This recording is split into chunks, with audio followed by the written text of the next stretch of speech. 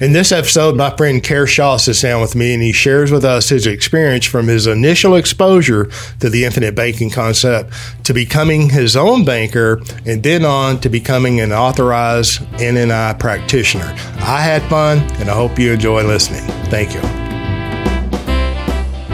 That's also another thing, we touched on earlier is education piece, right? It is a lifelong asset. It is something you have to, for younger folks, realize that if you're in your 30s or 20s or 40s even, you got to plan on managing this for the long term. Yeah. And so, like you, I like to provide great service to my clients, but who knows what happens in 20, 30 years from now, right? Yeah, right. They need to understand how to be able to use this on their own. And that's the first step in knowing, and getting the system is being able to manage that and handle it yourself if you need to. Yeah, no question. No question about that. So it's really a lifelong of learning. Yeah. And we all learn from experience. And when you start applying and, practicing, you learn. And the more you learn, then, of course, that's experience. And then the more experience you have, your confidence level goes up. Yeah. And that's when I, talking to agents and whatnot, I think that's more of a good indicator, right? They're having those kind of discussions versus trying to say this structure versus that structure right off the bat. Now, personally, I bought policies for me and my family of all kinds of different structures. Yeah. They make sense for what I was trying to accomplish at that time. Yeah. There's no one size fits all. Exactly. Even in your office. Yeah. See, even in your family, not one size fits all. That's right. The idea that's where you even start to make a decision is from an illustration is wrong. And then a ratio of premium split allocated between PUA or base is wrong. If you back up and look at what you're trying to do. But it's very hard as a young man or young individual, young person. When I was 18, 19, and 20, I couldn't see myself at 55 or 60 and had, no idea what you'd be doing. And I remember being young enough and, I wasn't sure I was going to make it to age 30, much less 40, But one thing's been consistent in my life. I love people. I love being around people. And there's always a need for capital. Yes. And it doesn't go away. It doesn't necessarily diminish. Everybody's doing different things. But, the need for capital does not go away. To add to that, the need for capital is going, but also how you warehouse and store it is very important too, right? One thing that I've really taken away from IBC is that when you reduce your opportunity cost and you have a good place to store your wealth, it reduces the FOMO, right? If you have a lot of capital and it's not in some sort of plan for it, right, or in some sort of structure like this, you're always looking, what should I do next? I got to put this to work. And you may take on some risks you may not want to, just because you're afraid that, it's just sitting there doing nothing. Mm-hmm. Now, in this type of paradigm, it eliminates a lot of that. I wait for good deals to come to me, good opportunities to come to me, and I'm okay if they don't, then I'll wait. I love that you mentioned that because I've suffered from FOMO my whole life almost. It's like, I just want to know everything that I can possibly know and, and participate in everything and everything that I can, at least have an interest in and patient capital. Patient capital. I think Stern, Stewart, in EVA and Nelson's book, patient capital. I can focus on just paying a premium because I'm telling you, premium is premium is premium, and the problem is the problem, and the premium is the solution. When I say premium is premium is premium, what I mean is, this idea that base is premium and then the PUA is cash is erroneous. It's all premium. Premium is the solution. Why? The cash value is a derivative of the premium. We all have a need for capital that gets greater and greater or doesn't go away. Yep. So premium, premium, premium. If I just focus on that, right, the idea that an opportunity attracts capital. That's a paradigm of Wall Street and no, it's capital attracts the opportunity. That's right. So the FOMO does go away. The fear of missing out does go away. This urgent need that I have to deploy the capital diminishes greatly. Really to the point, like, I love it. It's like you focus on accumulating capital, and that's patient capital. And then, you can say, oh, this is a deal. I want to participate in that, or no, I don't. And you're fine either way. Yep. Right. And that's what I kind of called my agency Engineered Capital. You call what? My agency, I named it Engineered Capital, right? Oh, okay. Yeah. It's my background in engineering, obviously, but also engineering these capital solutions for individual to the person, right? It makes sense to be able to accumulate it properly, store it properly, and deploy it properly. And that's really engineering problem sometimes. Yeah, it completely is. Yeah. I think that if you build the right foundation, and if you're going to build a foundation, especially in Texas, we have this clay soil that moves, expands and contracts 47 times throughout one season. You probably need to have your foundation engineered. Yeah. So when I hire engineers to work for me, there's two kinds of engineers I see. The ones that don't have a lot of they don't know all the variables, all the things up from that right, and they get frozen. They can't function. They can't ever finish a project because there's too many unknowns. They can't manage it right, and that's not good. There's other engineers. They know there's known knowns, known unknowns, and unknown unknowns, right? And they think about that, and they strategically design something or build something that can handle those, right? With enough flexibility that if something comes out from left field, it's not going to fall apart. Yeah. And so I think that same kind of thinking needs to apply to setting up somebody with IBC and these structures for policies and whatnot. I see you're an engineer. You think like that. I love it.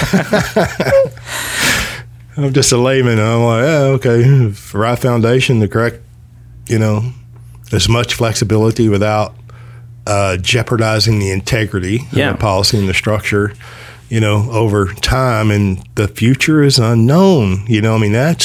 I love the way you said it. There's knowns, unknowns, and I think that's when people start talking to me about these see online, these kind of I think you refer to as Frankenstein policies, right? Why wouldn't I do this? And I start talking to them, there's unknown unknowns out there, right? There's some things you can't really design for, but you need to know your design has to be able to handle some sort of, flexibility and, shock to the system. Yeah. And so they start talking like, oh, okay, that makes sense. I don't want this thing that only works in one case, and if everything goes well, that's not a very strong system. Yeah. When does everything always go right? Right. So, cool. What else you got? It's good. So I guess you want to go back to some examples we talked about, or? Yeah. Okay. I want to go wherever you're leading, sir. Share with us, because you got a great story. 20 years an engineer, DOD. But yeah, on that note, IBC also has, I've always been, an investor and entrepreneurially minded, but I always had this kind of the golden handcuffs, right? I was at this W-2 job that, I got a great opportunity. I learned a lot of great stuff, a lot of great skills. I started there as a student intern. It was a really good opportunity, but at the same time, it probably having that took away from the entrepreneurial side of me, right? Yeah. And so now that I'm getting more into the IBC and more just being my own agent and whatnot, the entrepreneurial side is coming more to the forefront, right? And so I like that. That's less dependency on a W-2 type income and whatnot, and more just on myself. And so that's very valuable too. But I think another good example. A couple of years ago, we were in the middle of buying a new home for my family. And this wasn't just for investment, just for us to live in. But so I found a house. And does that mean you gave more for it than you would have if it was an investment property? I'm just asking. No, well, actually, that digress a little bit. Originally, my parents are a little older, and so I wanted to do something to help take care of them as well. So I was going to build a house and have a guest house for them to live in. But then my mom, she really likes her neighborhood, her neighbors and whatnot, so she didn't want to leave that. Yeah. So I said, okay, well, a house popped up in their neighborhood right across the street, my parents. Wow. And so I accessed capital, and I jumped on it, and I got it, right? So you had to give a little more because your mama lived across the street. That's right. I don't know that. I'm just saying. But, at that time, I didn't have enough in my system to finance the entire house, right? But I had enough to do the remodeling. I had enough to do some repairs to the pool and whatnot. I had enough to upgrade the swamp coolers to AC. I had enough to put in, some new upgrades. And I had the time, the house I was living in, to fix that up to become a really good rental, right? I got rid of all the carpets and things and made it really low maintenance. I got rid of I had a lot of landscaping there because I was there and I was maintaining it. And then I moved to Xeriscape when I wasn't going to be there to watch it all the time, right? Right. And again, creating more just flexibilities for me, right? And having IBC there, the intangible was what? I could wait to move into my new home, get all the work done, not be there while a bunch of contractors are working in and out, right? That's never any fun. And then also at the same time, I was fixing up a property that was going to be cash flowing to pay back those loans. So it was just a really good way to make it happen. And it could be a real stressful time buying new homes and moving and doing these things. And it wasn't that bad. Yeah, that's interesting. When was that? A couple of years? That was about 2.5 years ago, yeah. Yeah, it was about the same time. I don't guess I put that together because we were, living in the house that we had lived in, purchased, remodeled it, like 17, 18 years prior, 16 years prior, something like that. And we were looking, right? Well, we knew we had to upgrade the one we were living in to sell it. And then we decided to put a pool in it just to, satisfy us if we had to stay there, wanting to move, wanting to buy another house somewhere. So we made those improvements, and financed through the Infinite Banking concept. And then we found another property and we remodeled that, made some improvements, not 100% remodel, but a lot of work, doing both of those at the same time. I didn't really put that together, the timeline. We kind of went through something very similar on the same timeline. But it does make a difference when you don't have to go down to the bank and... Yeah, I liked when I think you had a previous guest, Jerry and Becky, and they said, I just fire my contractor if I want to. No, I thought that was great. He would too. Yeah. So.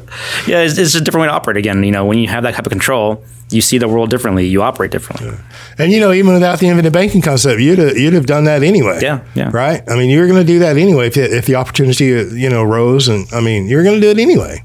So, you just increase your control and I bet for me, my blood pressure would go down and, not have to worry about being dependent upon someone else and their timeline. I can't imagine building a new home today and have the banker's inspector come out, every, 3 weeks or whatever to make sure that, the percentage of the job matches the percentage of the draw, and just having that one more thing to deal with while you're building, Right. It's like, no, thank you. All right. So that was a couple of years ago. And did you become an agent at that time? Is that about the right? Shortly after that, I became an agent. So your life's been pretty, robust with just Infinite Banking, becoming a client, using it, and then becoming an agent. Well, maybe share some experience with becoming an agent and how that went, and then some of the things that, maybe other clients that you have. Whatever you're willing to share. Yeah, and I don't want to. For me, again, I never came in looking to become an agent from the outset. But going through and seeing the power of it, I really wanted to get some people in my life involved. So that was the only way to go. At the end of the day, you just wanted to help people you cared about, right? So then it took for me a long time to be comfortable.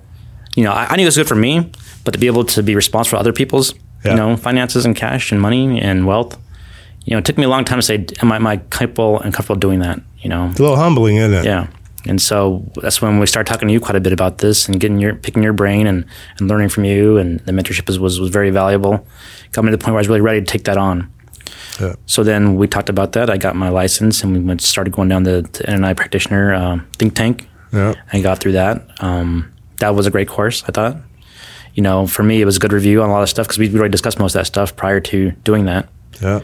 And so that was, it's like starting another business, right? So you got to figure out all the little, odds and ends and all the administrative functions. Look at that. And you're in 4 businesses. You got DOD, the real estate, Infinite Banking, and what's your other one? Yeah, maybe there wasn't 4. Yeah. We may want to cut this next part out, but one of the things that I kind of do now with my policies is I got into trading stock options, and I use my policies as kind of the way to cover those. So that's been actually pretty lucrative, especially in these volatile markets. And well, why don't you just do a margin account? Why? Because I control this, and I have the ability to move in and out as fast as I want to. So you don't give yourself margin calls? No, nope. I have nobody. Yeah, I'd probably rather cut that part out. Probably I don't know if we want to tell.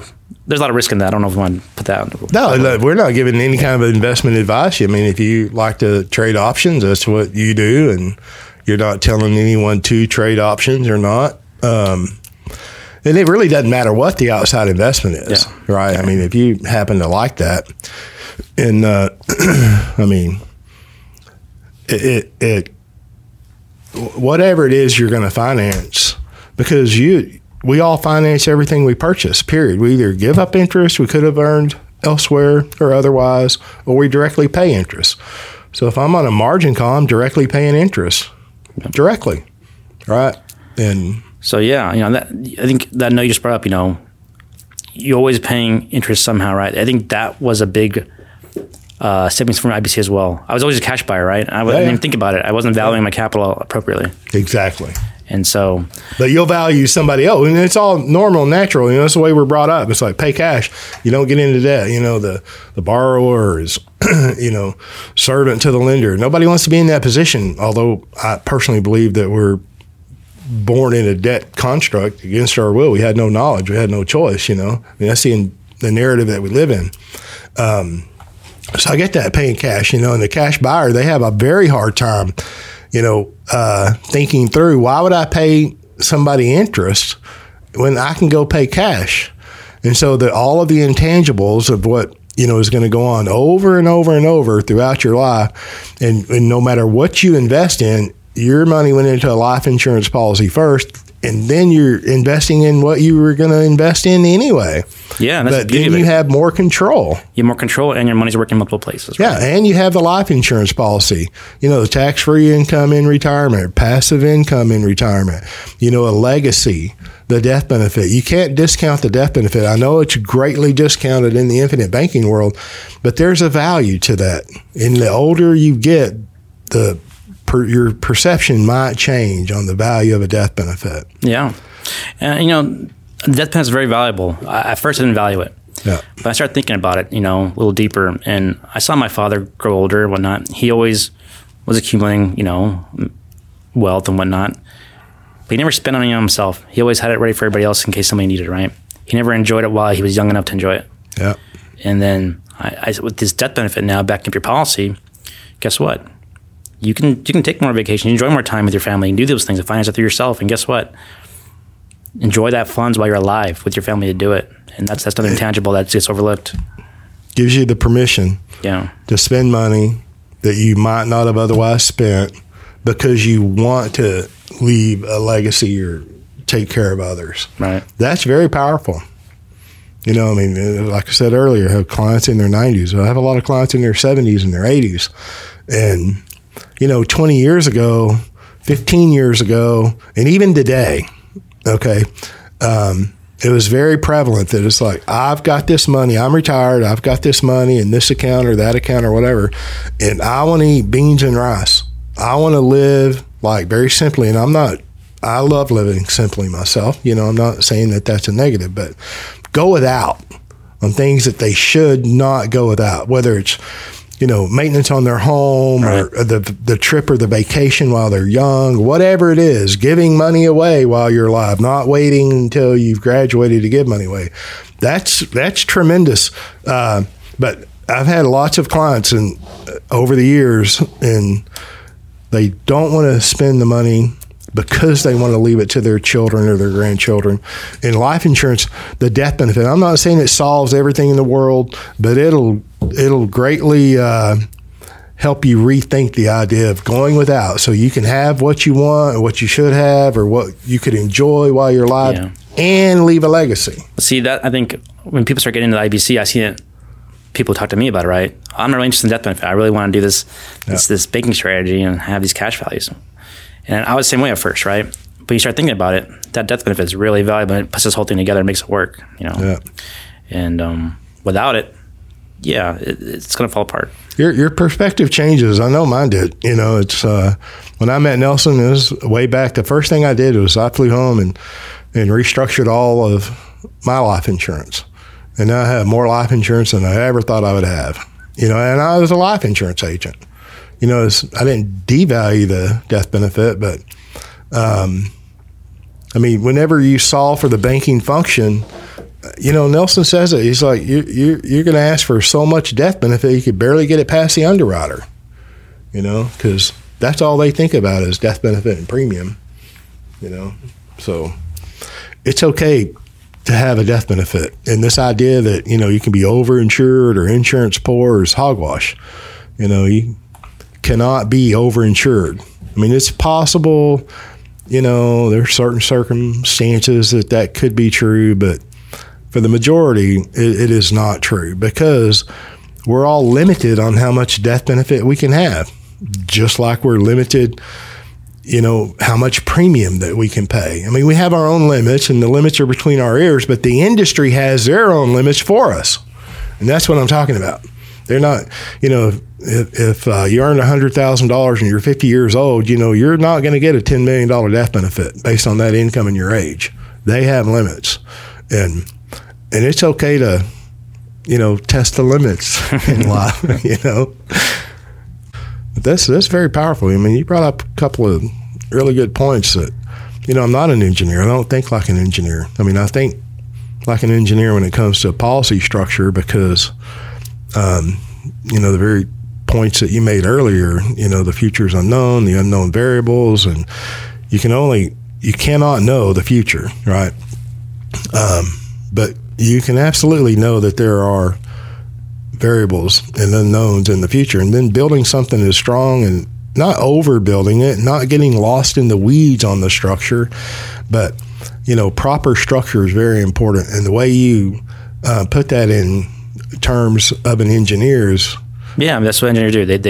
They build for the unknowns and also efficiency, right? Try to do the most efficient way possible. So and then just talking about policy structure, when do you want the policy to be most efficient? What year? This year, next year, 20 years from now, 10 years from now, 5 years from now, which year would you want that policy to be most efficient? All of them. Exactly. So if I pick a number, a date and time in the future, it's like, well, I want to go cash on cash in year 4 or year 5. It's like, at what expense? Yeah, see, I think people get caught up in that too, trying to go cash on cash as fast as they can.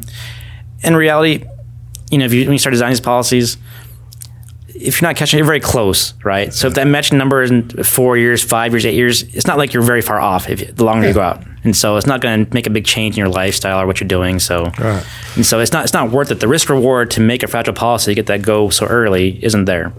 I wouldn't want to risk, a lifelong asset for a couple of years for a couple, extra percentage points early, right? Yeah.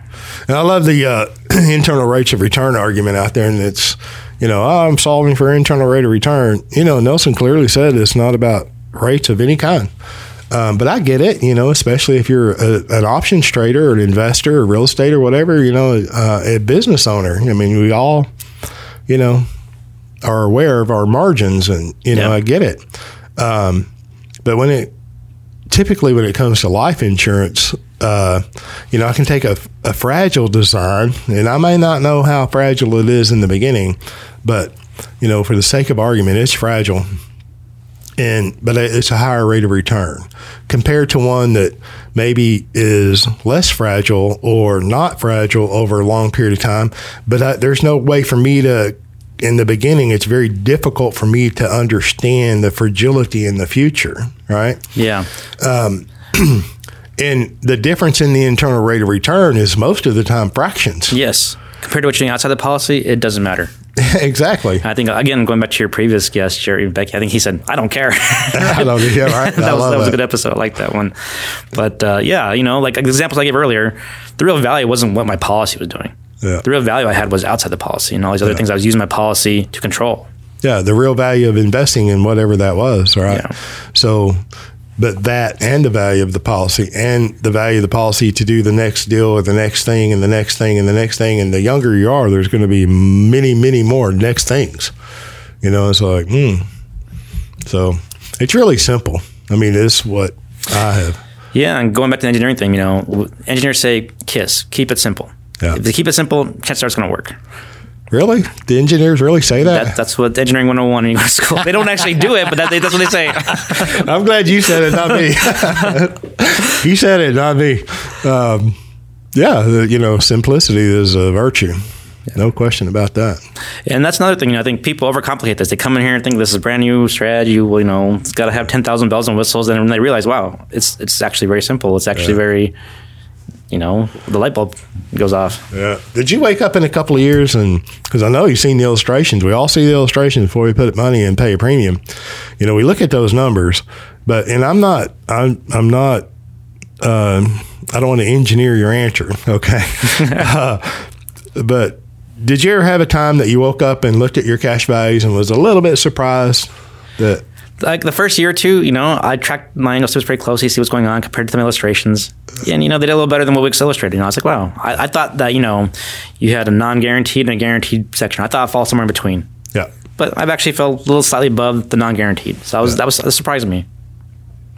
Now, and then in the early years too, in a low interest rate environment, that's pretty good. Yeah, I mean, that's very good, right? Which speaks directly to the financial strength of the life insurance company, and they're all strong in the mutual world. They're, you know, most all of them are very strong. But it's important how a life insurance company is ran, right? And their philosophy. Yeah. You know, because it matters. It's your money. And being in the early years, you know, so we're looking, you know, 35, 20, 30, 35, 50 years into the future. I mean, is it gonna derail everything you've done if you're not exactly where it projected? No. In fact, I value in that particular structure, in that particular policy, the flexibility is more important to me, right? The unscheduled premiums I can make, you know, and not have to go through underwriting over and over again. And, you know, that would derail me in the future if I had to keep doing that. Yeah. That's real. It does derail. You know, it's like, and I'm not picking on anything or anyone, but, you know, the idea of buy term and invest the difference, you know, if you buy the term and you don't invest the difference, you know, then what happens? What if your investment didn't turn out, you know, as you expected it, to where you never got to the point where you became self-insured, which means no insurance. And then you wake up at, you know, 55 or 60 and, you know, you've had a heart attack or you're not quite that uber young, super preferred guy, you know, and then you got to go through underwriting. Yeah. And I experienced that with some of my clients, right? They got on board with the process, they understood, and, you know, yes, this is something we're going to do this year, we're going to get to it, but life happens, so they put on hold for a little bit. In that time frame, a cancer pops up or something, you know, and all of a sudden they're uninsurable. Now it became way more valuable than it was some 2-3 months ago. Yeah. Yeah. And so, yeah, that was eye-opening. It didn't happen to me once, it happened to me multiple times. Yeah. So it's more common than I expected, you know. Yeah. Most people don't think about it, but, you know, typically it happens suddenly. Yeah. You know, I mean, or you become aware of it suddenly anyway. You think, oh, I'm great, and go to the doctor, and it's like, well, no, you're not. Yeah, I mean, we're still able to help those from the banking perspective, you know, help those individuals, but again, that insurance became a lot more valuable that day. Yeah. And sometimes that's tragedy, you know. I mean, it's not necessarily the end of the world, but it could be a rude awakening, you know. And just going through life, you know, I mean, we generally are never healthier and younger than we are right now, you know. And that's one thing too, talking about intangibles, if I go back to the intangibles, you know, if I know I'm going to buy life insurance, not only now, but, you know, I'm going to buy it in the future. It's not that I'm not aware of my health. You know, we're all aware of our bodies and our health. And, but then there's that little guy that's like, you know, you're going to buy a life insurance policy in another 3 months or another 6 months or 2 months or whatever your timeline is. You know, it makes me think about what I put in my mouth and, you know, how motivated to keep yourself healthy and going. That's, you know, another thing to help motivate you. Yeah. Yeah. It's like paying the premium too. You know, it's like, I know I got a premium due and truly look forward to them today. But it's like now, and it just kind of adds some structure. It kind of adds some discipline that we all need discipline, or nothing that you do is going to work, right? But it adds structure. It's like, I know I've got to pay a premium in the future date. And this idea of forced savings, you know, I mean, I get that term and, you know, I've used it and heard it. It's like, no, this is a long program that I'm going to practice my whole life, and it requires premiums, right? And so now I'm aware that I've got to make it happen, and I'd rather not come up with a premium on a sporadic basis. You know, here comes a premium. It's like taxes due in real estate. You know, you got to pay them every year. You know, you can either plan for them throughout the year, or you can, you know, sporadically, you know, do whatever you got to do, the juggling that you got to do right before they're due.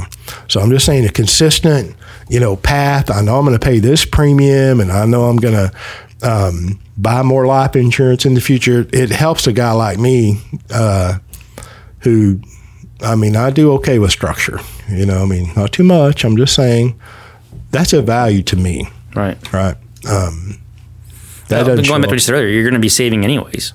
Yeah. Right? So why not do it in a more favorable position, right? Exactly.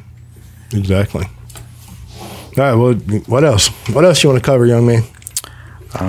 Let's see. I mean, anything you think we left out, or of course we leave a lot out. We only have an hour. Yeah, I mean, we go back and forth, so sometimes it's hard to get your thoughts in order. Well, the other alternative is to put an agenda on what to talk about, right? And That defeats. I like the structure of your podcast. Wherever it goes, where it goes. Yeah. Well, I think we ought to try to recap. What kind of maybe if we can round anything out. What you think, like. Looking back now that you can look back into history, 5.5 years, would you have done anything different, or? You warned me about this too. I wish I would have bought bigger and started earlier, right? Right. But when we find out, when we were exposed to this idea, we all play catch up, no matter how old we are, from that point forward. But okay, so looking back, that's very common. Wish I'd have paid more than premium, but you're still healthy, so you can still buy more. Right. I think for me, I did the proper amount of vetting for me, right? You did the what? Proper amount of vetting. It took longer than I thought it should, but it was necessary. It was necessary to get the education first before I jumped into it. I think that helped me be successful with it. So if somebody would want to vet this idea, and what does proper education mean to you, and then we'll maybe translate it on what I would encourage and what maybe you would encourage a listener to do. Proper education, I think, is a two-way street. It's a relationship between a person and their advisor, right? Their agent. And obviously, reading the source, the book. Becoming Your Own Banker. Right? Then you have, I think Ryan said, made that great 7-part series. Once you get past the initial discussions, more deeper into the concept. And then 2, the agent's got to really learn about you and your individual situation. How can they best serve you? How can they best set something up for you? And that's a two-way discussion, right? You got to be able to talk with them and let them know your goals and what you're doing in life. And same thing, they got to see how to best implement them. Because early on, people won't know exactly what to do or how to do it, right? It takes a couple of years to get experience, and then they know. But the initial time frame, that's a two-way street. You got to be working with somebody who can help educate you, and you got to be willing to be educated. Yep, you got to be willing. That's right.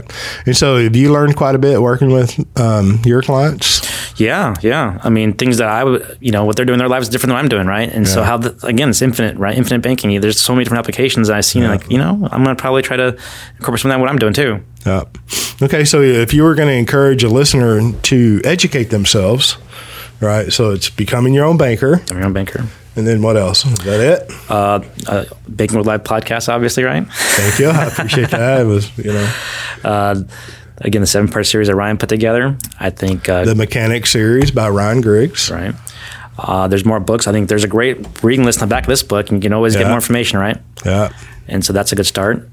And then again, you got to find somebody who you can really work with and trust, and then they will guide you to the next step education. Somebody can say, okay, here's where I see where pieces you're missing. You need to go get smarter in this area. Yeah. And how would they find that? How would you encourage somebody to find that? The first step is, the NI practitioner page, right? And then from there, infinitebanking.org, practitioner finder. Right. And that gives you at least a starting point, a list of people in your area that can help you. Yeah. And then you got to go and, do the homework and now see who you align with, see who you can work with. Right, because everybody's different personalities. But if you're looking in New Mexico, there's only one guy. Only one option. That's him. Do you have clients in other states? I do. I have clients all over the country. And so, like I said, when I first started, I thought it'd be very localized to just my area when I was doing it. And quickly, right away, the word got out, and I've got clients all over the place now. Yeah, that's awesome. I would add to the book, reading, Becoming Your Own Banker, how privatized banking really works. But Nelson's second book right in the middle. So Becoming Your Own Banker, Building Your Warehouse of Wealth, and then how privatized banking really works as far as reading. And then Nelson's 6.5-hour live seminar. It's downloadable. It's not downloadable. I've said that several times on several different podcasts. It's available digitally. You have to go to infinitebanking.org, set up a username, and pay for it, and an account where you can access it digitally. Or you could buy the DVD series. I mean, do you even still have a DVD? I have your DVD I have the DVD, but I don't have a DVD player. Yeah, that's what I mean. Do you have a DVD? You don't even have a game box? I do, actually. Yeah, my sons have one, but that's theirs. Okay. They won't let me touch it. They won't let you touch it, right? But Nelson's 6.5 hour DVD series or his live talk, I think that would do the listener very well to get that and go through that a couple of times. And then, of course, the Nelson Nash Institute, they have a bunch of videos available. You know, the Lyra Murphy's got a podcast. And so I think that there's a lot of content out there, and I think that there should be more content out there. But if you start with those fundamentals, you know, right to the source, I think it'll help. Yeah, and to that point, there is a lot of content now, especially a lot more than when I started with this. It can get confusing, right? That's why I say start with the source, then give someone who can direct you to where you need to brush up on it. Because there's 10,000 hours of stuff out there, right? And you can sit there and watch all day and never do anything. Yeah, that's true. We got to notice, I think this week, that we have 1 million views on YouTube. You don't get like a YouTube plaque, a fancy like... Nah, somebody forwarded me an email that had a little graphic on there. I'm like, oh, that's cool. So I appreciate that. All right, what else, Kerr? So do you have your website up and running? It'll be up in the next week or two. So by the time this airs, it'll probably be up. Okay, well, when you have it up and running, we'll put it in the... Okay. Put a link in the notes below. But this episode may not be out for several weeks, maybe a month. I don't know. Yeah, by the time I think this episode's out, I'll be up and running. Listen, you're an engineer. Make it happen. All right. All these people are going to want to talk to you.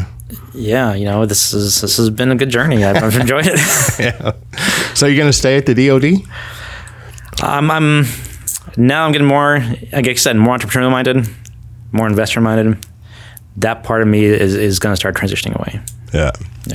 Well, they may or may not watch it. Listen, he's a dedicated employee. Quit it. Right? Okay. Anything else? No, James. I really appreciated my time here, and I really enjoyed talking with you. Every time discussing it is always a great time well spent. I appreciate that. I enjoy you and your company and your conversation as well. I'm glad we got to come here and see the world headquarters in person. Yeah. What'd you think? You got the tour. I finally got the fabulous tour that James has been talking about, and it was, met my expectations. Of course, it's Saturday. Most of the team members are gone. Everybody's gone but the AV Ninjas. Normally we have a full house around here, but you're going to meet all them next week. Yep. Right? Oh, yeah. I'm looking forward to the live event. I think that's going to be a great event. Yeah, me too. I'm excited. Okay, thanks for listening. I had fun. Hope you had fun. Had a great time. Thanks, James. And we'll see you next time. All right.